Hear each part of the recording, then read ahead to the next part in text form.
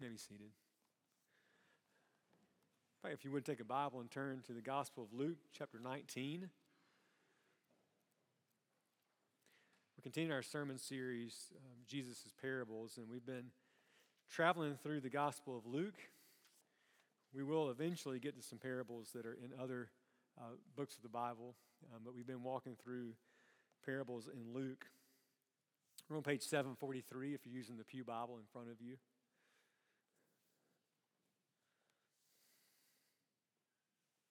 This is what Luke records, Luke 19, beginning in verse 11. While they were listening to this, Jesus went on to tell them a parable because he was near Jerusalem and the people thought that the kingdom of God was going to appear at once. He said, a man of noble birth went to a distant country to have for himself appointed king and then to return. So he called the 10 of his servants and gave them 10 minas. Put this money to work, he said, until I come back. But his subjects hated him and sent a delegation after him to say, we don't want this man to be our king. He was made king, however, and returned home. Then he sent for the servants to whom he had given the money in order to find out what they had gained with it. The first one came and said, Sir, your mina has earned 10 more. Well done, my good servant, his master replied. Because you have been trustworthy in a very small matter, take charge of 10 cities. The second came and said, Sir, your mina has earned 5 more. His master answered, you take charge of 5 cities.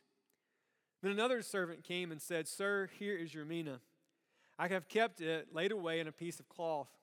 I was afraid of you because you are a hard man. You take out what you did not put in and reap what you did not sow.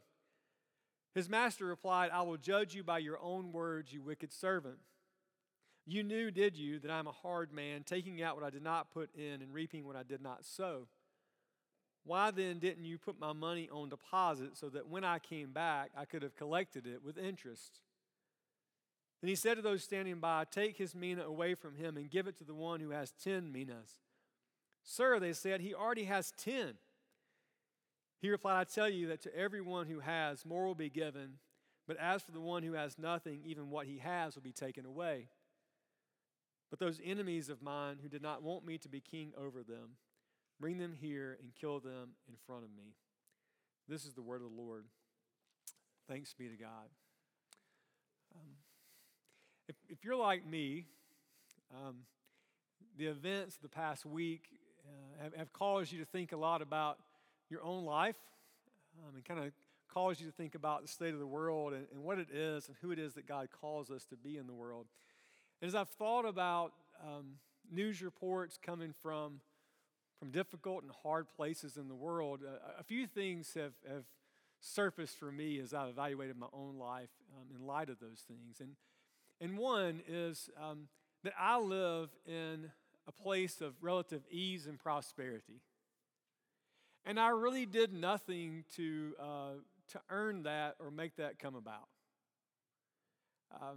I don't know why I was born where I was born. I don't know why in God's providence I was born in a place that is a relatively easy place for me to live. But I thought about that and I wrestled with that. And even I wrestled with that about people across our city who were born in difficult situations and hard things. And then I also thought about the fact that really I benefit from the sacrifices of other people who have worked and who continue to work and labor to make things possible that really, I was so convicted by this, I told one of my children, we were riding in the car, and I said, I'm basically a moocher. I basically just get to enjoy the sacrifices that others have made for me. I've never been deployed. At my advanced age, I probably will never be called up, I guess. I don't know if I could pass the PT test or not, but I've never left my family for months on end as I was thinking about those people getting on aircraft carriers and going to different parts of the world. Never done that. I've never even served in local government. Right? I never rolled my sleeves up and got involved in trying to help and change and make things better in places where perhaps I could. And so I was convicted by this idea that really I get to benefit, and I didn't ask for it, and I haven't done a whole lot to preserve it. And when that happens, there's a way to take for granted things that I ought to value more. There's a way that oftentimes I just ride around in my own little world, obsessed about my own little things that I'm concerned about, without little regard or thought to those who are in much harder places, who are laboring under more difficult things. Even as we sang that last song, that's a hard song to sing, isn't it? It's easy to sing when some of those things are maybe not as much of a reality for me but I can't help but think about people around the world who those are real temptations for them. And I read this parable of Jesus, and I think Jesus, in a way, he's helping us wake up to the reality of the value of the things that we've been given in the gospel, and asking us to do the hard work in our hearts to say, do I value these things rightly, and am I doing what God's called me to do, to be a good steward of what he's entrusted to me in these days, so that I might be one of those faithful servants who turns some kind of profit on what God's entrusted to them, or will I be kind of like the other servant for any number of reasons who just kind of squanders the valuable things that God's entrusted to me? And Jesus tells this parable, Luke says, for two reasons. One, he's nearing Jerusalem. So in the Gospels, nearing Jerusalem is code word for what? He's about to die, right? The closer he gets to Jerusalem at the end of the Gospels, that phrase, he's nearing Jerusalem, means he's nearing the cross. And also he told this parable because some people thought that the kingdom of God was about to come to fulfillment here on earth, like in their days. And so Jesus is preparing them for this in-between time. He's trying to help them understand that yes, through his life, death, and resurrection, the kingdom of God in some measure is coming to the earth, but he's going to leave, and there's going to be this interim time that you and I live in, this time between his resurrection and his exaltation into heaven and his eventual return. And in that time frame, he's trying to help his followers, and I think he's trying to help us understand that what we've been given to do and the time that he's given us on earth is important, and how we steward what he's entrusted to us matters. And so he says that there was a nobleman, we can only assume wealthy nobleman, who had servants. And to each of the servants, he gave a mina, which is about 3 months' wages, which for me, it's enough that I would pay attention to. Right? So he's got 3 months' wages, and he's like, get busy, invest this, and I'll be back. Right? Some translations say, put this money to work. And there's a way in which you and I can kind of recoil against thinking about the church as a business, right? That the church is not here just to turn a profit. The church is not here to worry about the bottom line, but that we have this mission that God's given us to do. But there's another way in which I think thinking about the church as a business that's helpful, and if we think about it as that God's entrusted to us these resources, and then there is this sense that you and I are not meant to just sit around with them. We're not meant to just use them for ourselves, but that very much like a venture capitalist invests in a new business, we're meant to go out and do something with it. We're meant to go out and leverage it for the kingdom of God with this idea that one day there's this reckoning that happens. Like, what did you do with what I entrusted to you? And so he says the nobleman went away, and he challenged the servants to get busy, doing the work, engage in business, put the resources to work until he comes back. And as I thought about this parable this week, it occurred to me that you and I, if we're not careful, you and I fail to see the value of what God has entrusted to us in the gospel. That in a place that's fairly peaceful, in a place that's fairly prosperous, where you and I really don't have to sacrifice that often for what God's entrusted to us, that that you and I have lots of things competing and vying for our heart and our attention.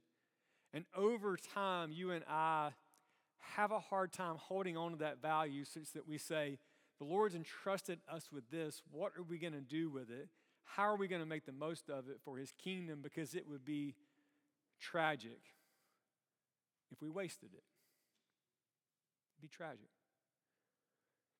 If you think about where you and I find ourselves, not just geographically where we're located, but even in time where you and I find ourselves, that God has graciously given us so much. Think about the gospel message itself. That you and I are people who have heard the good news of the gospel of Jesus Christ. That we were dead in our sins and our trespasses, that we couldn't work our way up to him to earn our salvation, that there's no life apart from faith in him. And he showed his love for us, not by just saying, I love y'all, but by coming into the world and taking on flesh, becoming like us in every respect, yet without sin, going even so far as to humble himself to the point of obedient death on a cross. And you and I, we have that message. And imagine if we didn't have that message. Where would you be today? And what would you be doing? Right? You wouldn't be in a church, probably. I don't know where you would be or what you would be doing. And we would kind of be groping around in the darkness, doing the best that we could to put things together to kind of make it through this life. Eventually getting to the end of our lives with no sense of certainty or hope past what the grave held for us. But that's not our case. That God's graciously spoken to us through the good news of the gospel of Jesus Christ, and he's given us this message that there is hope beyond the grave. That you and I, through faith in what Jesus did for us, we can have abundant life now, and we can have eternal life forever in God's presence. Is that a valuable message or no?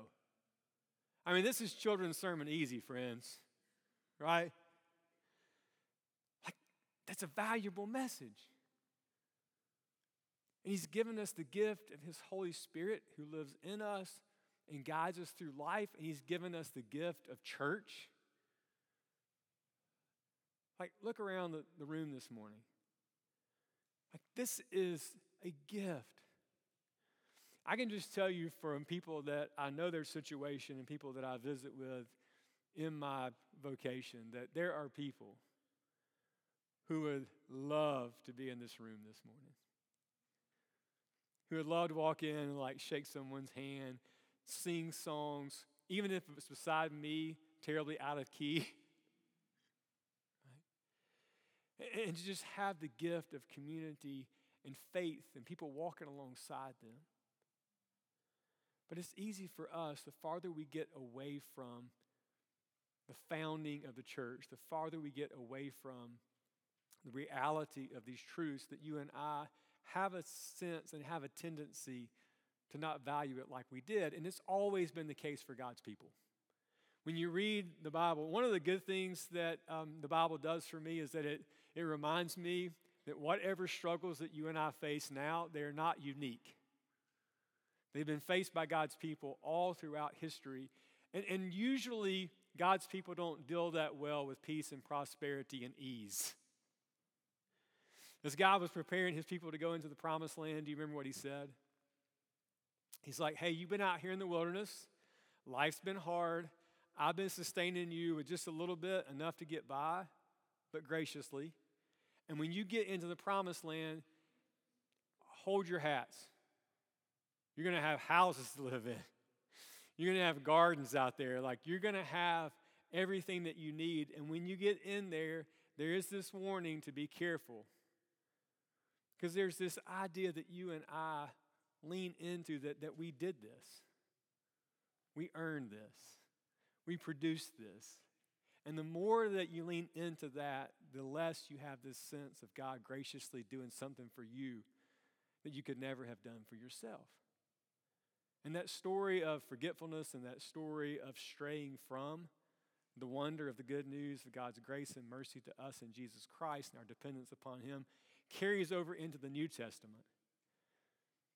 One of my favorite books in the Bible, the book of Acts, is a story of the birth of the church, and the Holy Spirit descends, and they go out and they're witnesses, but pretty soon they stray from that message, right? And they start to look inward and focus on themselves and lose sense of dependence upon God. The New Testament letters, most of them exist for this purpose, right? To call them back to the truth of what they know, to call them back to faithful living. And so every season of God's people, because you and I are fallen, and because we're sinful, you and I have this temptation. And it's our particular temptation in our setting, in our time, not so much that persecution likely is going to push us away from faithful obedience, but probably the case for us is that lots and pleasure and ease of life will cause us not to value the gospel as we should. And just like I didn't do very much to found the country I live in or to work for its peace and prosperity, in some ways I think about the history of Mountain Brook Baptist Church, and I've done very, very little in comparison to make sure that it's going forward. And sometimes I don't value the church like I should. But you think about these kids who were up here singing in front of us and the kids who came up for the children's sermon. I wish that you all could get my perspective for the children's sermon. Both for, I see a lot happening up here. But I also see your faces because you're all like this, wanting to see them up here. But these kids and the kids they represent are more than just cute kids that we get in the building and feed juice and crackers, aren't they? Like they're more than that. That they're our children, and even if you don't share blood with any of them, guess what? By virtue of the fact that you're in this church, they belong to you. We do it every time we do a parent-child dedication. You know this. We get them up here and we're like, hey, we're going to walk alongside you and help these kids come to know Jesus. And then there's the hard part of actually living through on that commitment, right? That we're not just here entertaining them, but we're trying to help them know their Creator, their Redeemer, the one who will sustain them. We're trying to equip them to go out and live in the world and be witnesses of Jesus Christ in a world that's not always easy to do that. And at some point, we got to sit around and ask ourselves the question of like, does that matter? Does that ministry matter? Not just giving our finances to support it, but like showing up and walking alongside those kids and helping them. Every Sunday, 52 weeks out of the year, barring something that I can't conceive of currently in this moment, we will gather for worship. And church comes every 7 days. Even now I'm thinking about next Sunday, right? And the things that happen in here don't just happen automatically. We are currently streaming this service, I think. We're supposed to. We're trying to. Right? And is the streaming the service just something that we do? We just go through the motions and we do it just because, or does it matter? I mean, we should ask ourselves that question, should we not? And if you're at the lake or the beach and you get to stream, okay, you're not top of my list of people that I care about streaming to. But the people who can't leave their house anymore, those people I care about. The people who maybe are facing a terminal illness and they'll never gather for worship again like this.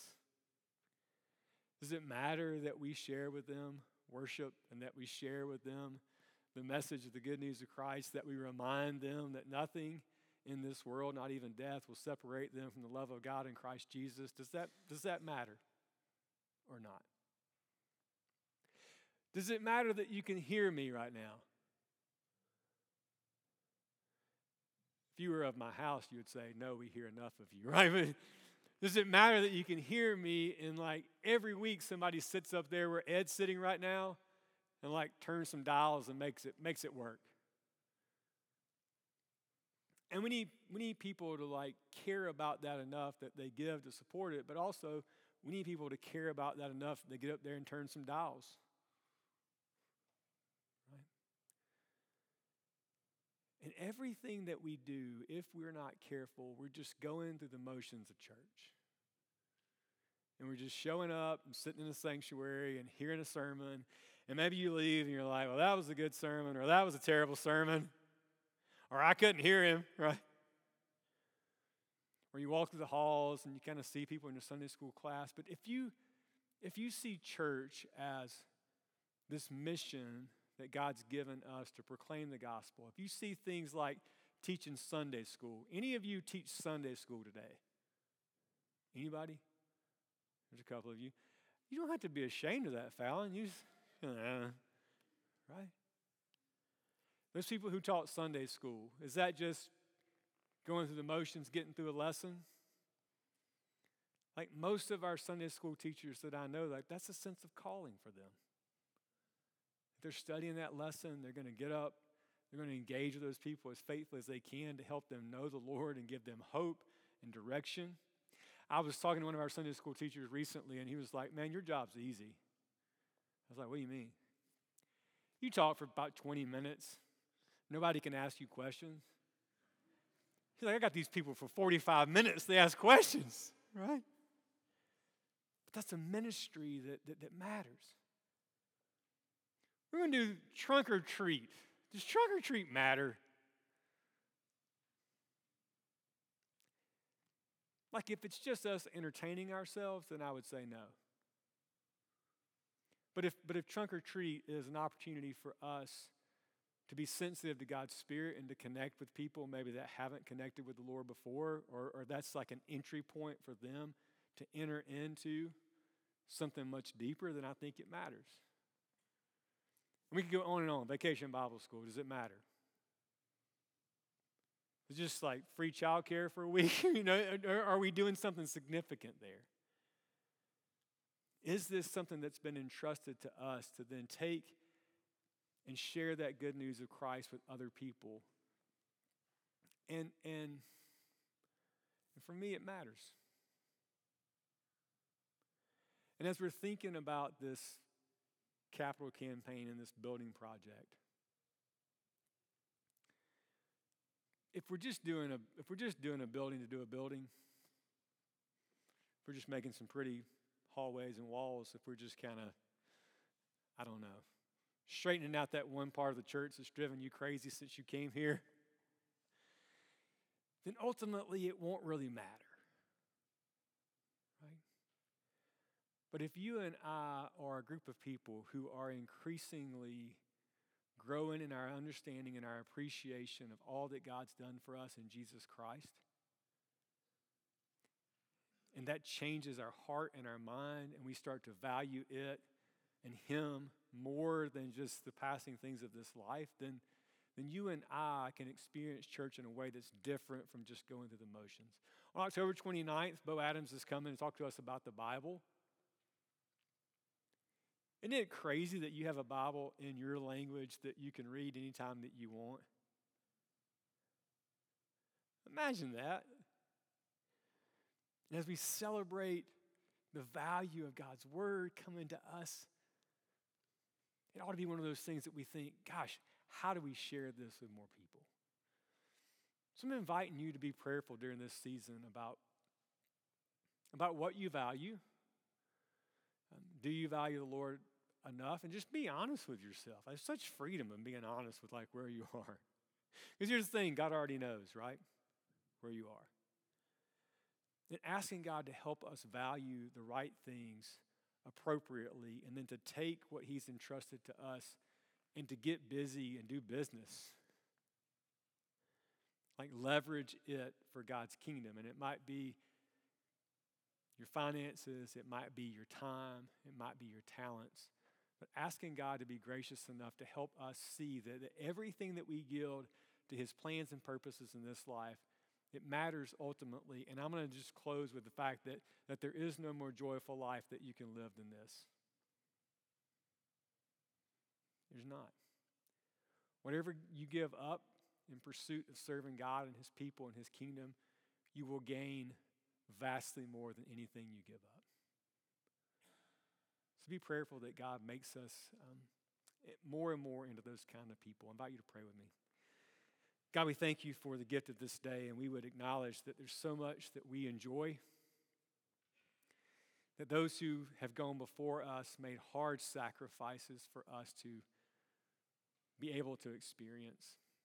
We would confess to you that sometimes we are ungrateful, that sometimes we don't value it the way we should, and so we pray that you would help us as your people, above all, to value the salvation that you've given us through faith in Christ, and that you would help us to be faithful stewards during this time, that your kingdom may come more fully in our hearts and our church and our community and even to the ends of the earth.